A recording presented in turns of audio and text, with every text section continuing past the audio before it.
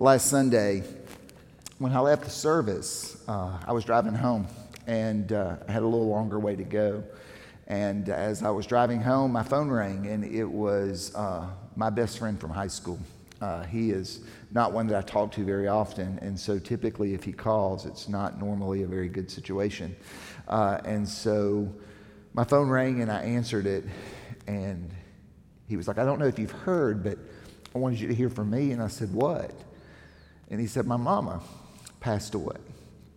Now, this was my second mother. I spent as much time growing up at his house as I did my own. And so we talked for a little while. And yesterday we were able to gather together and celebrate her life.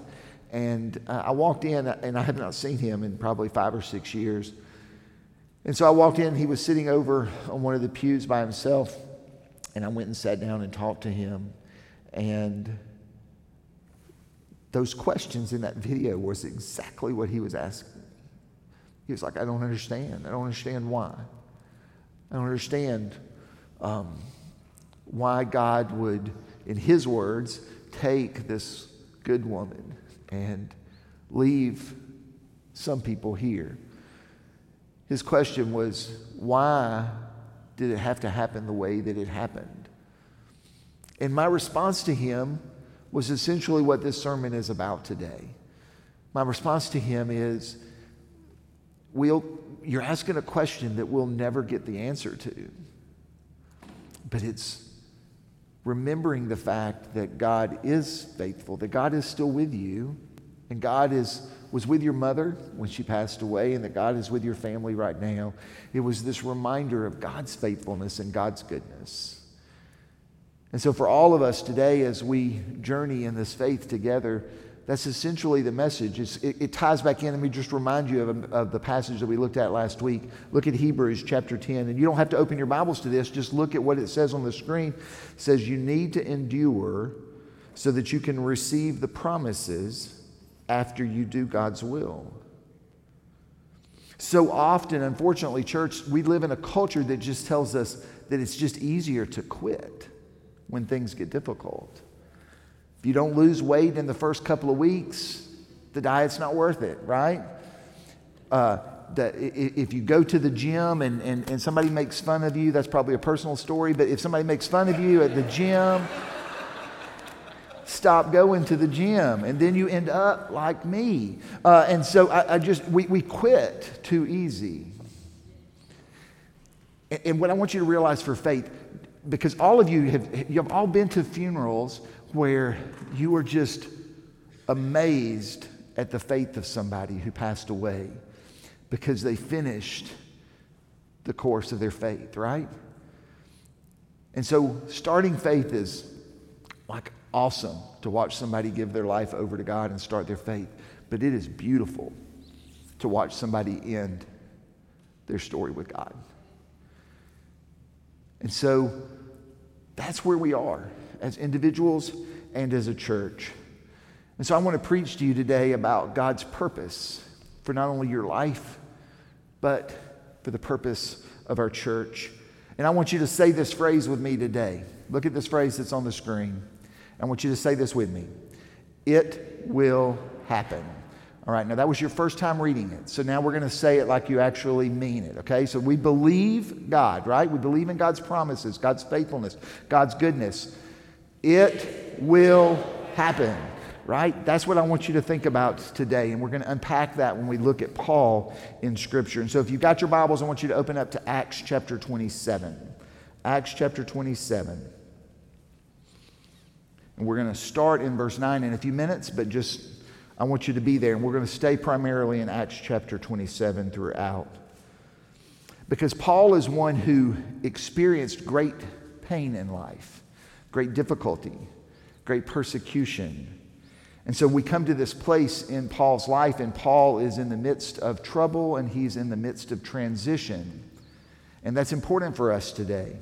Because when you're in trouble or you're in transition, and church, you don't need to hear this, when you're in trouble or you're in transition, that is a great place to be, because that is a deep place for God's transformation in your life and even in the life of the church. And Paul is in both. He is on a ship and he is heading to Rome. It's not like a carnival cruise. He is on a ship and he is a bound prisoner with hundreds of people, and the conditions are barbaric, what he's facing.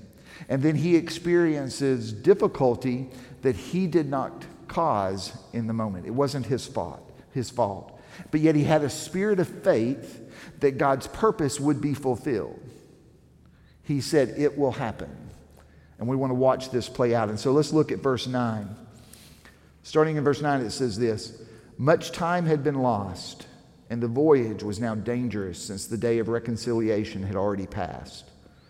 Paul warned them, men, I see that our voyage will suffer damage and great loss, not only for the cargo and ship, but also for our lives. But the centurion, and this is the person who's in charge, but the centurion was persuaded more by the ship's pilot and captain than by Paul's advice. And when I read that story and when I read it again for this sermon, I had written out beside this part of the text the word duh.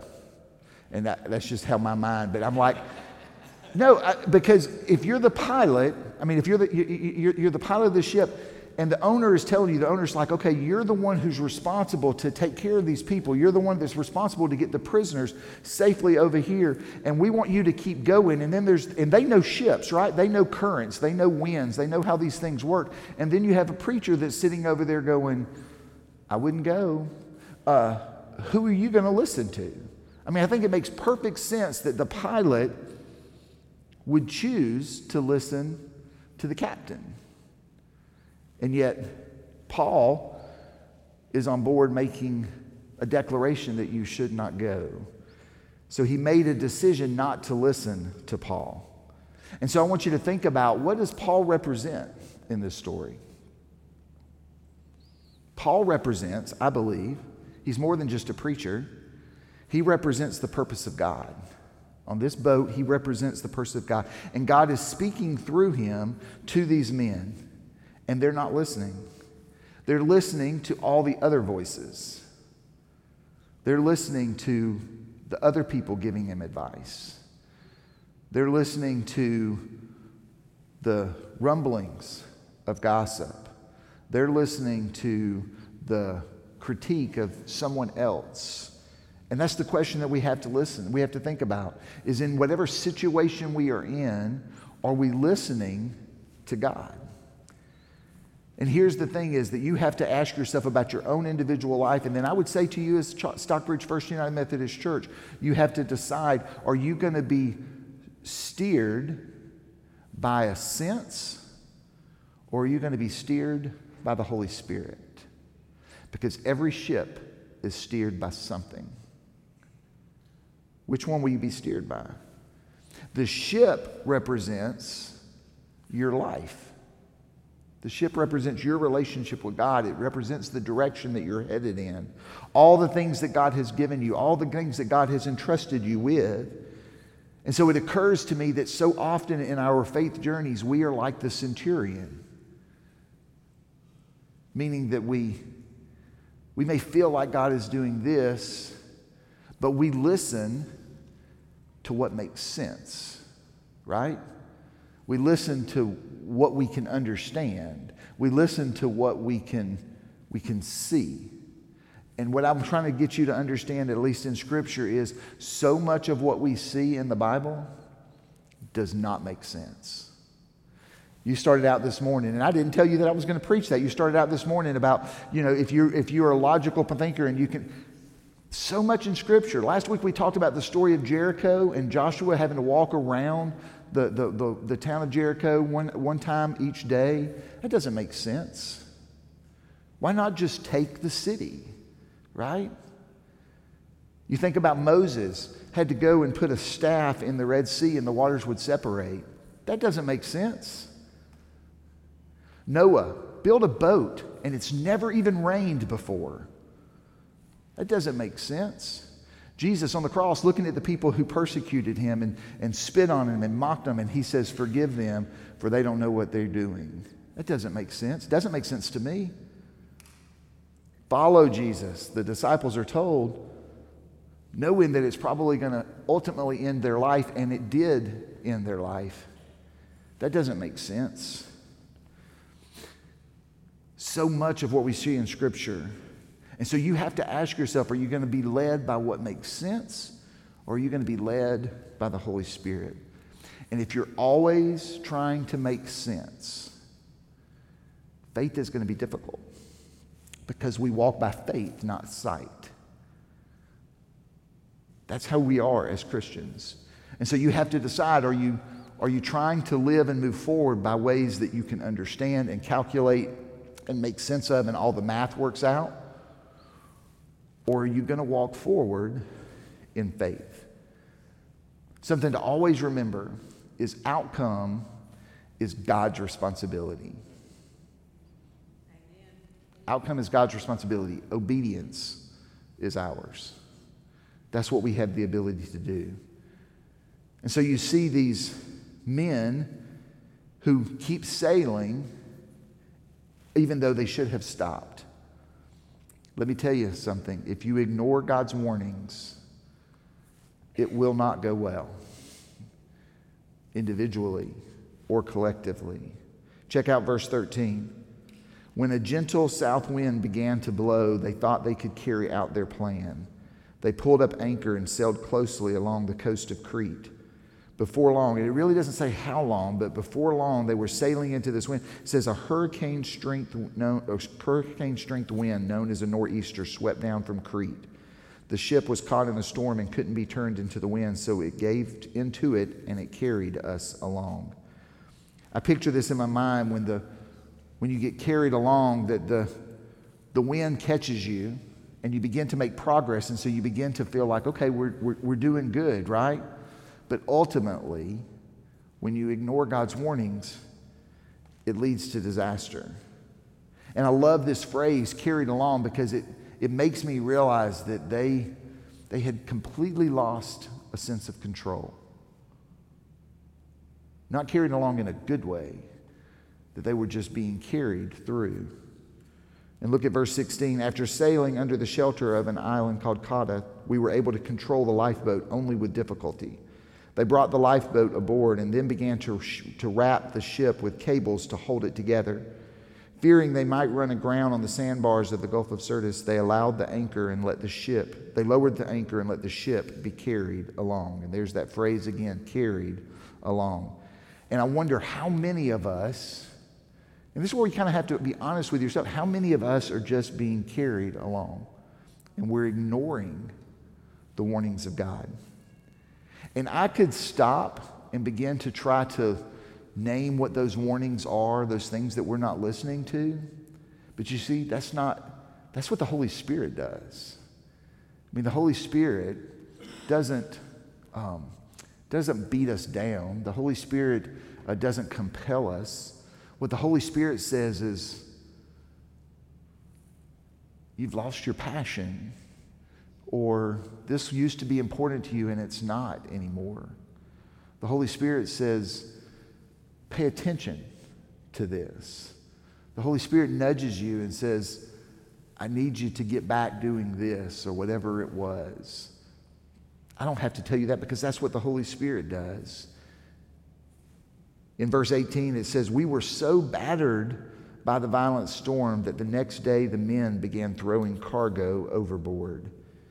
Now it's getting bad here. They're having to begin to go throw things overboard. And I know you're probably thinking, okay, this was your last sermon, and this was not a very encouraging sermon. Trust me. Just hang with me with the story, because it's good news at the end. But we're at the point where it's important for us to realize, I mean, they're throwing things off. They're trying to hang on. I love that image of them trying to wrap the boat to keep it together. They are trying their best in this situation. And then in verse 19, we see this. On the third day, they picked up the ship's gear and hurled it into the sea. When neither the sun nor the moon appeared for many days, and the raging storm continued to pound us, all hope of our being saved from this peril faded. And what I see in this is, it's a profound statement of, it's beyond distress. Distress is throwing things off the boat. But now they come to a place where They move from distress to despair. There is no hope. There's no possibility. Everything fades away.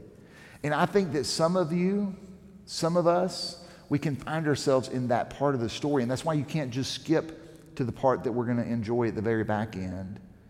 Because some of you, you think,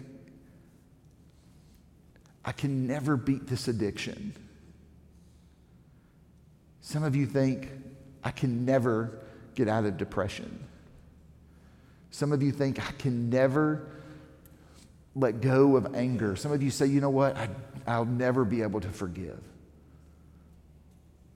Some of you even look at the church and you think, the church is never going to change. So we find ourselves at that part of the story. We are carried along. And while neither the sun nor the stars had appeared, it's so dark out there. And I think that's where we have to ask ourselves is, are we drifting? But in verse 21, Paul says this, for a long time no one had eaten. So Paul stood up among them and said, and I want you to listen to what Paul says, men, you should have complied with my instructions not to sail from Crete. Then we would have avoided this damage and loss. In other words, you should have listened. God says if you had done it the way I told you to do it, you wouldn't have had this problem. You wouldn't have had this damage. But here's the part that I really love. In verse 22, now I urge you to be encouraged.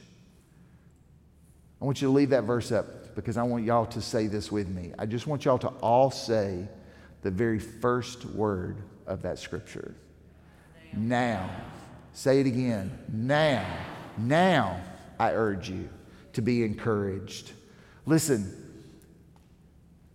every time I go back home to my hometown, I see people that I went to high school with and I went to college with. And I've told y'all before, I was an entirely different person in high school and college.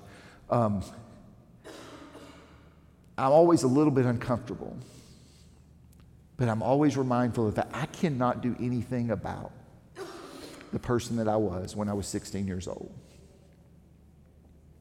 I can't do anything about it. I can't do anything about all the mistakes I've made in the last 5 years as your pastor. I can't do anything about all the mistakes I've made in ministry. You as a church, you can't do anything about all the things that have happened in the past. I want you to hear something. God is a God of right now. God is a God of now. God is a God of being able to say, now I encourage you to be encouraged. We serve a right now God. I can't see the stars. I can't see the end. I can't see the dry ground, Paul says. But now, and folks, that is good news for us, individually and as a church. The time to do the right thing is right now. Right now for you as individuals and for you as a church. Look at what it says in verse 22. Now I urge you to be encouraged. Not one of your lives will be lost, though we will lose the ship. Do y'all realize what that scripture is saying? I know you made a mistake, but nobody's going to be lost. Do y'all hear the mercy in that? Because Paul, remember, represented the will of God. Paul represented when he said, you didn't hear, you didn't listen to what my warnings were. Even though you choose to make that mistake, God says, I will still chase after you. I will still accept you. I will still love you. I will still show you mercy. I will still show you forgiveness. I will still show you grace. Not one of you will be lost. Praise be to God. Amen. And then so you think, so what about the boat? So, I mean, again, I keep thinking about just different parts of the story. But the boat's going to be destroyed, right? So let me ask you a question. Is that good news or is that bad news? That the boat's going to be destroyed? Well, probably depends on how big of a priority the boat is for you, right? I mean, when you think about this story, Paul says, keep your courage up. None of you are going to be lost, but we're going to lose the boat. If your hope is in the plan, and your plan is interrupted, then your faith will fail. If your hope is in the plan and the plan is interrupted, your faith will fail. That's what Paul is trying to get these men to see. We're not going to get there the way that we thought we would get there. It's not going to happen the way that we had imagined it. I like the boat, right? I enjoyed the boat. I was comfortable in the boat. But things aren't going to be the way that we imagined. In verse 23, it says, "Last night an angel from the God to whom I belong and whom I worship stood beside me." And I want to again, can you go back to that one slide? I want to leave that up for just a moment. So many times when we sang that about God leading us earlier, God leads us, and we think about God as God who leads and guides our step, and we think about God who can come behind us and redeem our mistakes. But I want y'all to hear what this is. This is about a God who is beside us. That in the difficulty of whatever storm we may find ourselves in, God walks with us. God is an omnidirectional God. 306, God is ahead of us, behind us, and beside us. And so he can comfort us in the midst of the storm. Go back to the scripture. It says, the angel said, "Don't be afraid, Paul. You must stand before Caesar. Indeed, God has also graciously given you everyone sailing with you." You got to keep your courage up. Listen, the conditions are not always in your control. You don't get to decide. And that's what I eventually shared with my friend. You don't get to decide what skies you face, and you don't get to decide how the seas are rolling around you. You don't get to be in control of all the circumstances and the situations, but you can control your courage. You can control your courage. And so what we see in Paul is Paul saying, you know what? In the midst of this difficulty, God's purpose will be fulfilled. He's still standing beside me. He's still guiding me. He's still walking with me. That's what I would leave you with as we begin to think about, where is your confidence? Is your confidence in the boat? Is your confidence in the God who created the boat? Is your confidence in the plan, or is your confidence in a God who creates the plan? The scripture says that he who began a good work in you, he who began a good work in you, and church, he who began a good work in you will complete it. It will happen. It may be different than what we thought. It may be different than what we imagined.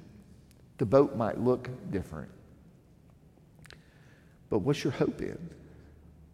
My prayer for you, all of you, whether this is your first time ever being at Stockbridge First United Methodist Church or you've been here for 50 years,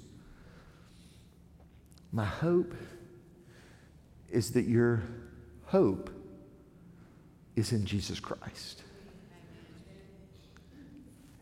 And Jesus Christ will complete what he started because he is faithful.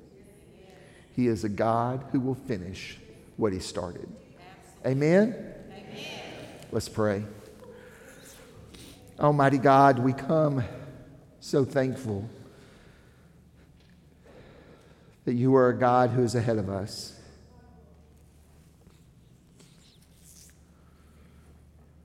You are a God who is behind us. So we thank you for your prevenient grace. We thank you for your redemption. But God, we are so grateful in this moment that you are a God who walks with us. Because it's when you're beside us that we are strengthened and emboldened and empowered and transformed. And so, God, we pray in this moment for your church. Walk with us. And let our hope not be in each other. Let our hope not be in a preacher. Let our hope be in your Son, Jesus Christ.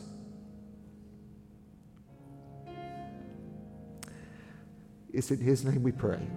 Amen.